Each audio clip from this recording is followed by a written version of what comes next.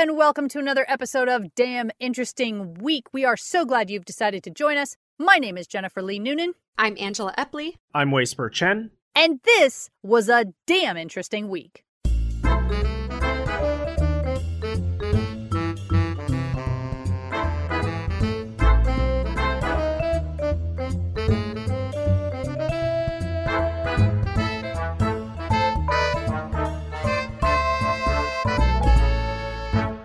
So let's get started with our first link. First link. All right. We know that superbugs are a thing thanks to our dependence on antibiotics that's been getting worse and worse. Mm-hmm. So I don't mean to sound alarmist, but according to Gizmodo, raw dog food might be driving the spread of dangerous superbugs. Because some drug-resistant bacteria from dog food are the same as those found in hospital patients. Wow. Some scientists from the Center for Disease Control and Prevention have advised against the burgeoning trend of feeding raw food to pets because of the ability to spread germs like E. coli, Salmonella, and Listeria. All things that we're always warned about when it comes to handling raw meat meant for human consumption, right? Yeah, so I guess this isn't an issue of like it's lower quality to begin with. It's just that nobody should be eating all raw everything. Right, and even if it's just any raw is kind of the impression that I'm getting here. The team apparently found upsetting, which is the word they used, upsetting levels of antibiotic-resistant bacteria in dozens of dog food products. The caveat here is this was mostly reviewed in Portugal. So, you know, I wouldn't say Americans, you can relax because no, we should not. Sure, yeah. Obviously, drug-resistant bacteria are a significant health risk because they make minor scrapes and infections way more dangerous and sometimes even life-threatening. Figures provided by the World Health Organization show that globally, around 700,000 people each year die from these superbugs. And it's a problem that's only going to get worse because the World Health Organization estimates that by 2050, about 10 million people will die each year from multi-drug resistant germs. So there are a lot of varieties that raw food can come in, but of these samples, 54% contain traces of Enterococci, which is a bacterium present in human intestines and the vaginal tract, and also in soil and water. But in 2017, a particular strain of Enterococci was responsible for about 54,000 infections and about 5,400 deaths. And this is in the U.S. now. So all raw dog food sampled in the study contained this multi-drug resistant Enterococci, whereas only 3 non-raw samples contained the bacterium. Over 40% of the Enterococci bacteria they found was found to be resistant to common antibiotics as well as last resort antibiotics, which are obviously a little bit stronger. So does this mean I can't let my dog lick me on the mouth anymore? I mean, as I do, I let him kiss me. I'm a gross person. I've heard that getting kissed on the mouth by a dog is a lot cleaner than getting kissed on the mouth by a cat, since cats definitely lick their own buttholes. Oh, that's true. My dogs don't do that. They can't reach. Maybe not as frequently, but yeah, it can be done. Yeah. And what was that bacteria called? Enterococci. I'm guessing on the spelling, but it's Enterococci. See, that sounds like a nice Italian pasta, and it's upsetting that it kills us. Well, I'll admit the double C led me to think that I was lending it an Italian accent. It could be Enterococci. I don't... I see. But pasta good... Wash your hands anyway. It's a good habit. Just wash your hands, even when you're eating pasta. Yeah. That's right. Yeah. Fair. Next link. Next link. This article comes to us from TheGuardian.com, and it is titled, Climate Scientists Shocked by Scale of Floods in Germany. Because if they're shocked, we got to be panicking like that. Yeah. And this is probably even before the floods in China have occurred I bet so. in terms of publication, but it's been quite a year for them. Yeah, so I figured we'd just get all of the bad news out of the way first, and then we can go to the more fun stuff afterwards. Well, that's what I'm doing with mine. I don't know about y'all. But precipitation records were smashed across a wide area of the Rhine Basin on Wednesday with devastating consequences. At least 58 people have died, tens of thousands of homes flooded and power supplies disrupted. Wow. Part of Rhineland-Palatinate and North Rhine-Westphalia were inundated with 148 liters of rain per square meter within 48 hours in a part of Germany that usually only sees about 80 liters in the entirety of July. Wow. So just absurd. And if you look at these photos, I mean, the top photo literally looks like New Orleans marshes. Like, it's insane. Yeah. Dieter Gurdin, a professor of climatology, said, "I am surprised by how far it is above the previous record. We seem to be not just above normal, but in domains we didn't expect in terms of spatial extent and the speed it developed. Previous summer downpours have been as heavy, but have hit a smaller area. This week's event is totally untypical for that region. It lasted a long time and affected a wide area," he said.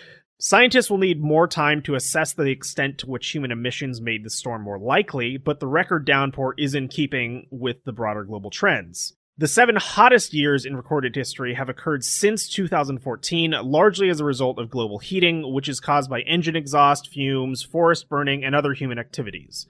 Computer models predict this will cause more extreme weather, which means records will be broken with more frequency in more places. The Americas have been the focus in recent weeks. The Canadian National Daily Heat record was exceeded by more than 5 centimeters 2 weeks ago, as were several local records in Oregon and Washington. Scientists said that these extremes at such latitudes were virtually impossible without human-driven warming. Last weekend, the monitoring station at Death Valley in California registered 55.4 Celsius, which could prove to be the highest reliably recorded temperature on Earth. Wow. And that is 129 degrees Fahrenheit, 0.92, so really 130 degrees Fahrenheit. Absolutely unlivable. You would die within minutes walking around in that. Yeah. So Daniel Swain, a climate scientist at the University of California, Los Angeles, said so many records were being set in the U.S. this summer that they no longer made the news. The extremes that would have been newsworthy a couple of years ago aren't, because they pale in comparison to the astonishing rises a few weeks ago. The U.S. is often in the spotlight, but we have also seen extraordinary heat events in Northern Europe and Siberia. This is not a localized freak event. It is definitely part of a coherent global pattern. Suburbs of Tokyo have been drenched in the heaviest rainfall since measurements began, and a usual month's worth of July rain fell on London in a single day. Events that were once in 100 years are becoming commonplace. Freak weather is increasingly normal.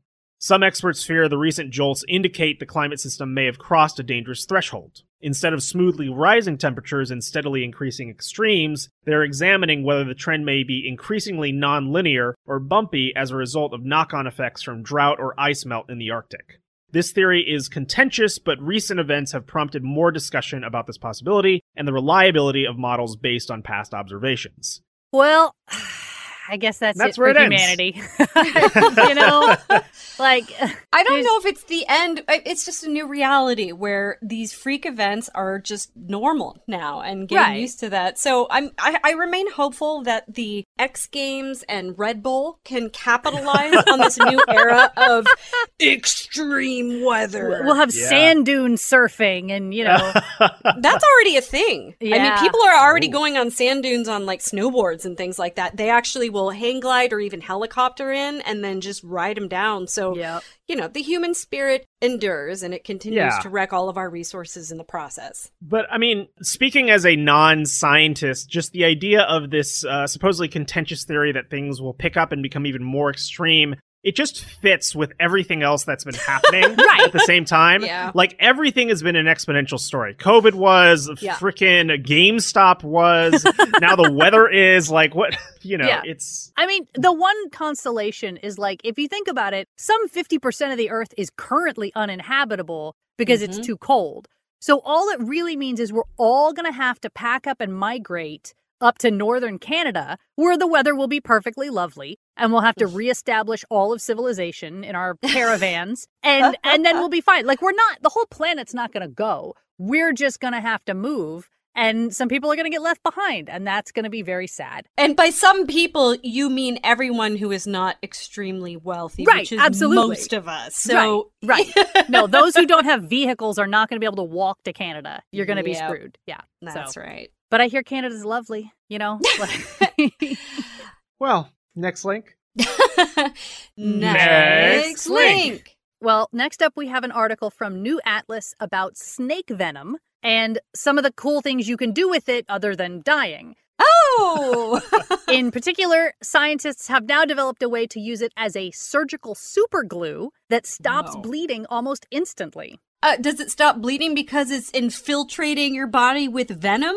Well, yeah. So, like, the key thing to understand is how venom actually works, which is that in most cases, venom itself is not directly toxic to us the way we might think of a chemical or a poison being toxic. Instead, snake venom contains an enzyme called batroxabin, which causes rapid blood clotting. Basically, it turns our blood chunky, and that's what kills us. So ever since batroxabin was officially discovered in 1936, it has been used in surgical settings to control bleeding.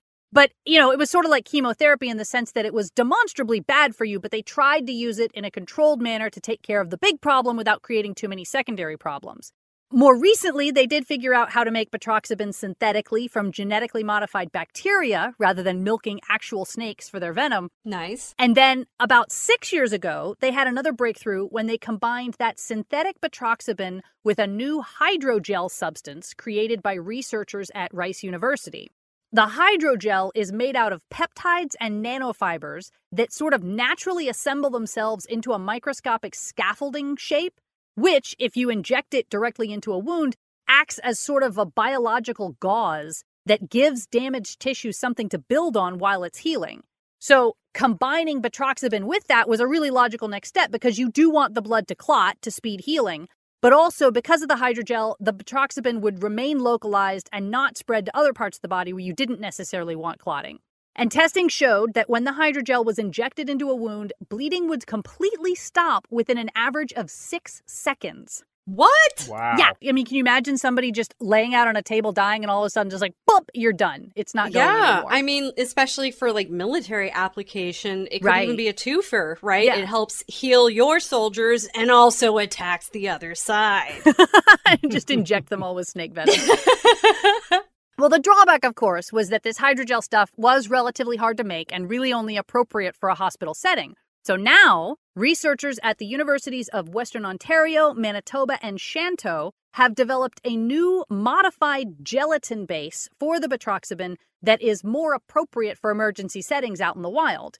It's a little thicker than the hydrogel, so it won't wash away in an active blood flow. And it's actually light activated, meaning it will solidify in place when you shine a bright light directly on it. Whoa! The lead author of the study, Kibret McConnant, says that even a smartphone flashlight will do the job. That's amazing. So the new gelatin-based superglue doesn't work quite as well as the hydrogel. It takes about 45 seconds to close up a major wound. But, obviously that's still better than bleeding out. And the finished product is about 10 times stronger than fibrin glue, which is what's currently used in most emergency situations. Like, I don't know if you guys know that, but if you're cut now, they might do butterfly bandages, but they also might just use superglue. Superglue. Yeah. I've heard like, about it's that. Functionally identical to plain old superglue you get at the grocery store. If you ever cut yourself at home, just seriously put some superglue on it. You'll be fine. I know that because I'm what they call an easy bleeder. Like, I don't have full-on hemophilia, but I bleed too much. My blood does not want to clot as easily as it should. And I'm super clumsy in the kitchen. So I have all sorts of at-home remedies in my kitchen to stop cuts. Wow. I can tell you, if you don't have any super glue on hand, another good one is fine ground black pepper. Huh. No. Yeah. You sprinkle it on and it soaks it up like a little sponge, clots it immediately. Also stings like a mofo. Yeah, that was my follow-up right there. It absolutely does. But again, if your option is gushing blood or it stings for a minute, I'm going to tell you, I put it on. It worked. The vampire special. So they're thinking that this snake venom superglue could be packaged into a small tube for first aid kits. And it could even become something that people who take blood thinners could carry with them like an EpiPen. Because the cool thing about batroxabin is it's not affected by drugs like heparin, which do stop our natural clotting ability. That's why people take them. They're on blood thinners because their blood is too clotty. But if you're on heparin and you get cut, then you have the opposite problem. So if you have someone who's taking heparin and prone to bleeding, this could save their lives in the case of a severe injury. Or, just stick a shaker of black pepper in your pocket. But that seems like a less humanitarian way to deal with it if you can have snake venom instead. Right. Next link. Next link. All right. Well, let's stick with the scaly things for now. According to NPR, Oversized goldfish are taking over one Minnesota lake. Like giant goldfish? What's an oversized goldfish? An oversized goldfish is a goldfish that is still alive. Oh, yeah, they just keep growing. Right? They just keep growing. Okay. Yeah, they just keep growing because that's what happens. So the authorities in Burnsville, Minnesota are urging residents and owners of pet goldfish, please do not dispose of the family pet in lakes and ponds. They grow bigger than you think and contribute to poor water quality by mucking up the bottom sediments and uprooting plants. And I gotta say, they're real pretty. I mean, you know, they've got those beautiful tails and they've got like that bright orange color and they just kind of look like a big, fat, adult pet goldfish. Are they good to eat, I wonder?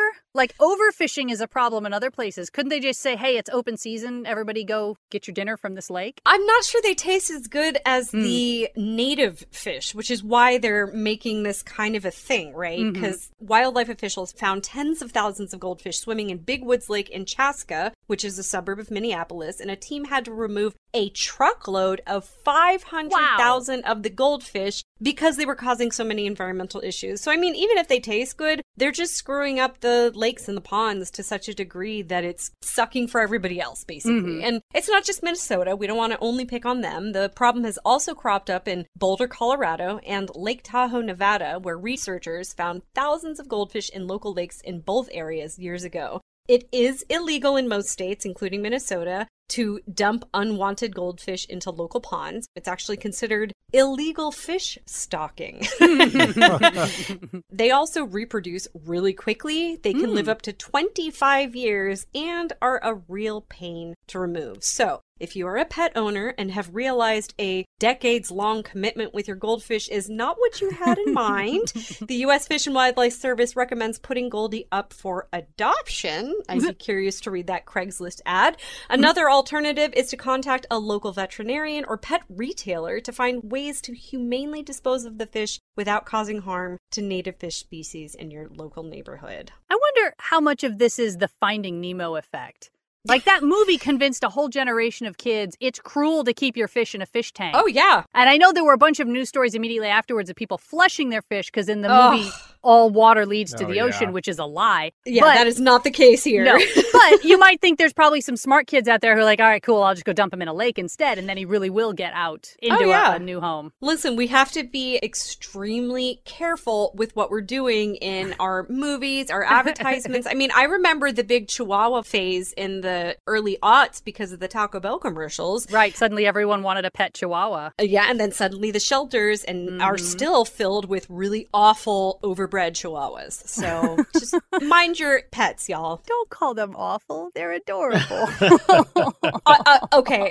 Some are really adorable. Some are really awful. And we can have a breed head-to-head competition later. I apologize to all Chihuahua owners and to the Chihuahuas themselves. You are lovely dogs. Next link? Next link. This article comes to us from theconversation.com, and it's titled, When Did Humans Start Experimenting with Alcohol and Drugs? Before we had the written word. Yeah, can we possibly narrow that down? I mean, that seems like one of the first things we did. Yeah, well, that's what we're going to try and find out in this article, so strap in. So, given humanity's love of drugs and alcohol, you might assume getting high is an ancient, even prehistoric tradition. Some researchers have suggested prehistoric cave paintings were made by humans experiencing altered states of consciousness. This dude's high, you can tell. Yeah. Others, perhaps inspired more by hallucinogens than hard evidence, suggest that drugs triggered the evolution of human consciousness. That's a little bit of shade from the article. Yeah. Yet there's surprisingly little archaeological evidence for prehistoric drug use. African hunter-gatherers, Bushmen, Pygmies, and Hadzabe people likely lived their lives in ways similar to ancestral human cultures. The most compelling evidence for the use of drugs by such early humans is a potentially hallucinogenic plant, kaishi, used by Bushmen healers. The interesting thing about this plant, kaishi, is it actually has a exclamation mark in front of it, and I don't know how to pronounce that. It's it's one of those click languages. Yeah. Ah, I see. Well, I won't attempt it. I will omit it because I don't know how to do that. Right. So how much Bushmen historically used drugs is debated, and otherwise there's little evidence for drug use in hunter-gatherers. The implication is that despite Africa's diverse plants and fungi, early humans used drugs rarely, maybe to induce trances during rituals, if at all. Perhaps their lifestyle meant they rarely felt the need for escape. Exercise, sunlight, nature, time with friends and family, they're powerful antidepressants. Drugs are also dangerous. Just as you shouldn't drive drunk, it's risky to get high when lions lurk in the bush or a hostile tribe waits one valley over. But migrating out of Africa 100,000 years ago, humans explored new lands and encountered new substances. People discovered opium poppies in the Mediterranean and cannabis and tea in Asia. Tea as caffeinated tea is considered? Yes. Yeah, technically caffeine is, yeah. Okay. Yeah, and I know some people who are pretty dedicated, like, tea drinkers, and they do describe that there's, the specific phenomenon with certain Chinese teas as being, like, getting tea drunk. And it's something in the nutrients besides just the caffeine, but it synergizes really, really well, and you do feel kind of, like, very up and elevated. So yeah, tea itself is a totally, like, deep realm that just because I think it's not super strong, people tend to overlook it, but it can get that way. Nice. So archaeologists have found evidence of opium use in Europe by 5700 BC. Cannabis seeds appear in archaeological digs at 8100 BC in Asia. Wow. And the ancient Greek historian Herodotus reported Scythians getting high on weed in 450 BC. Tea was brewed in China by 100 BC, which honestly is surprisingly late. Yeah, I was going to say, that seems very late to me. Yeah. You'd think, I don't know, who am I to say that they should have figured it out sooner? Yeah. So when hunters trekked across the Bering Land Bridge 30,000 years ago into Alaska and headed south, they found a chemical cornucopia. American psychedelics included peyote cactus, San Pedro cactus, morning glory, datura, salvia, anadenanthera, ayahuasca, and over 20 species of psychoactive mushrooms. Wow. It was a pre-Columbian Burning Man. I had no idea the Americas were like this hotbed of psychoactive substances. That's awesome. Oh, yeah, but not all of those that way listed can be treated the same way. For example, I would never recommend Morning Glory or Datura, a number of those, to anyone because the risk of poisoning toxicity is too high. Yeah, there's an entire subreddit you can find of people who talk about Datura, and some actually do it. But mostly it's about them talking about how you should not do Datura because it will completely mess you up. So, indigenous Americans also invented the nasal administration of tobacco and hallucinogens, so they were the first to snort drugs, a practice that Europeans later borrowed. You're welcome, Europe. Yeah. This American psychedelic culture is ancient. Peyote buttons have been carbon dated to 4000 BC, while Mexican mushroom statues hint at psilocybin use in 500 BC. A 1,000-year-old stash found in Bolivia contained cocaine, anadenanthera, and ayahuasca, and must have been one hell of a trip. I was just one dude. Like, the rest of the society was like, oh man, it's Stoner Pete again. Here he comes. Yeah. Like, it wasn't, great wise shaman of the village. Sure. Yeah, exactly. Yeah. And then finally, we get around to inventing alcohol. So a huge step in the evolution of debauchery was the invention of agriculture, because farming made booze possible. Right. It created a surplus of sugars and starches which, mashed and left to ferment, magically transformed into potent brews. Humans invented alcohol many times independently, in fact. The oldest booze dates to 7000 BC in China. Wine was fermented in the Caucasus in 6000 BC. Sumerians brewed beer in 3000 BC. And in the Americas, Aztecs made pulque from the same agaves used today for tequila, and Incas brewed chicha, a corn beer. Wine was central to ancient Greek and Roman cultures, was served at Plato's Symposium, and remains incorporated in the Jewish Seder and Christian communion rituals. But there's little evidence early hunter-gatherers used them, which implies agricultural societies promoted substance use. But why? Because farming sucks and you got to escape, man. Yeah. The only way you can farm enough to make booze is to be drunk while you're doing it. That's right. So it is possible that large civilizations simply drive innovations of all kinds. Perhaps alcohol and drugs also promoted civilization. Drinking can help people socialize, and it may just be safer to get drunk or high in a city than in the savannah. A darker possibility is still that psychoactive substance use developed in response to civilization's ills. Large societies create large problems. Wars, plagues, inequalities in wealth and power. Perhaps when people couldn't change their circumstances, they just decided to change their minds. And the article ends saying, it's a complex problem. Just thinking about it makes me want to grab a beer. Yeah, I think I lean more towards the darker side than we discovered drugs and that made us want to build a pyramid. I think it's much more like, oh man, I've been toiling away at this pyramid all day. I hate my life. I'm going to figure out a way to escape it. I personally feel like early humans were pretty much eating, smoking, and imbibing literally anything they could get their hands on. Yeah. Just because what else are you going to do? And you're hungry. Yeah, exactly. And then one day you have a crazy trip and then you tell all your friends about it. That's right. On accident. That's how language developed, is you have to communicate which of those berries made you lose your mind for a little while. Yeah. Next link. Next link.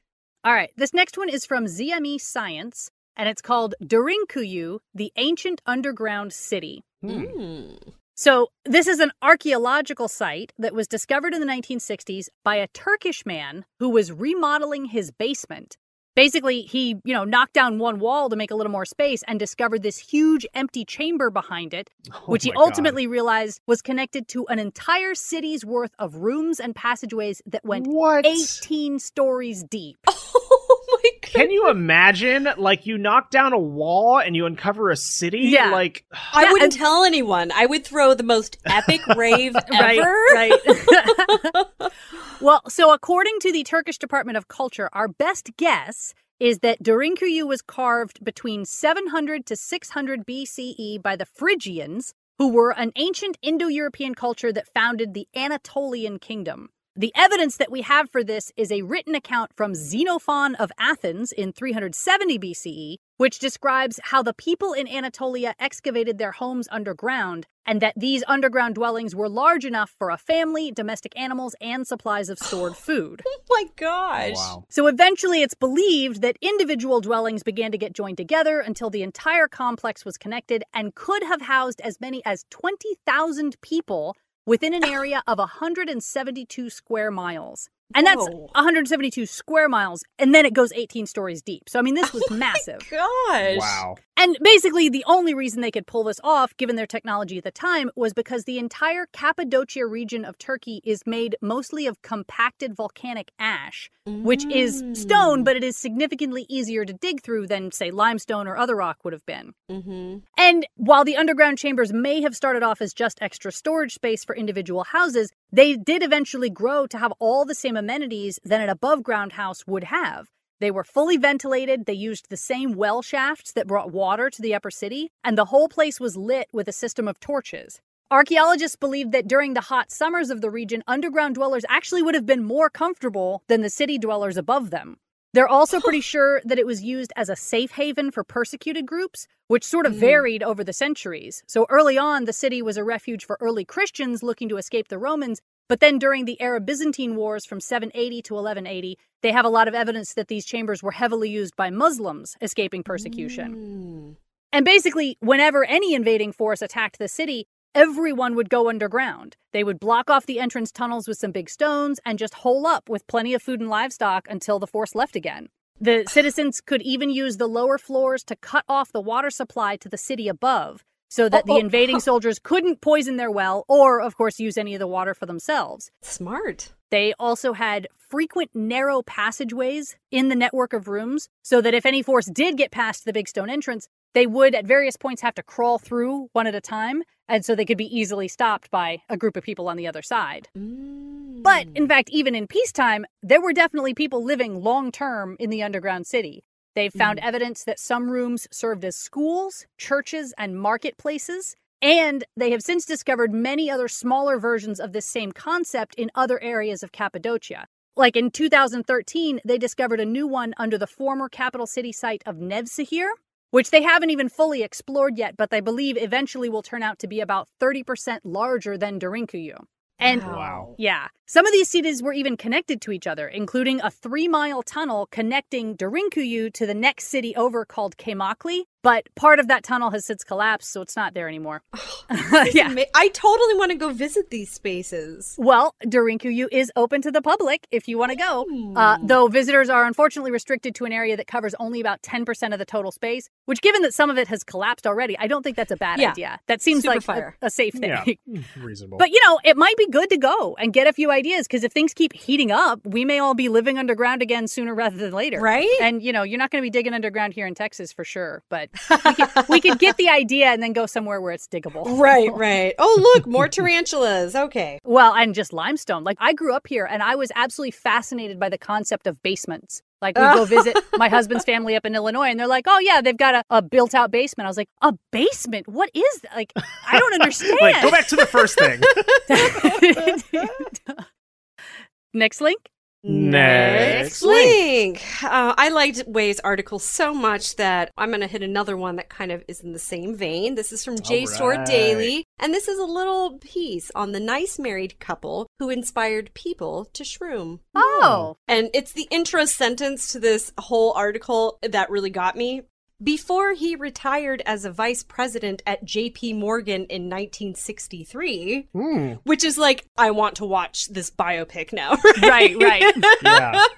He had all he could do of finance and everything else, but R. Gordon Wasson was famous for introducing Americans to hallucinogenic mushrooms. His groundbreaking Seeking the Magic Mushroom was published in Life, a pinnacle of mainstream media, in May 1957. So this was the first time we'd heard of it. Like, Americans didn't really know about shrooms until then. Yeah. It was maybe kind of an academic or scholastic or just very underground kind of exercise. But when I still can't, former bank director at JP Morgan, before he retired, I just can only imagine what his life was like to pave the way to discovering magic mushrooms and not just finding them, but evangelizing them, basically, because he published it in Life magazine, which was, we have no modern media analog because our media landscape is kind of jacked right now, but that's a really big deal. And sure, yeah. After his article, a week later, Valentina Wasson, who was a pediatrician and Gordon's wife, she published her own account of what she described as the technicolor visions she had experienced in Mexico in This Week, which was a Sunday magazine inserted in about 37 newspapers across the country with a total circulation of $12 million. So this is how psychedelic shrooms went national and in everyday conversation. Gordon and Valentina were a great team. He was actually averse to mushrooms at first, but then he married Valentina, whose birth name is Valentina Pavlovna Gerken. She had been raised with a tradition of foraging in the wild, and the pair coined the terms mycophile and mycophobe for the love and fear of mushrooms they saw in themselves and in people around the world.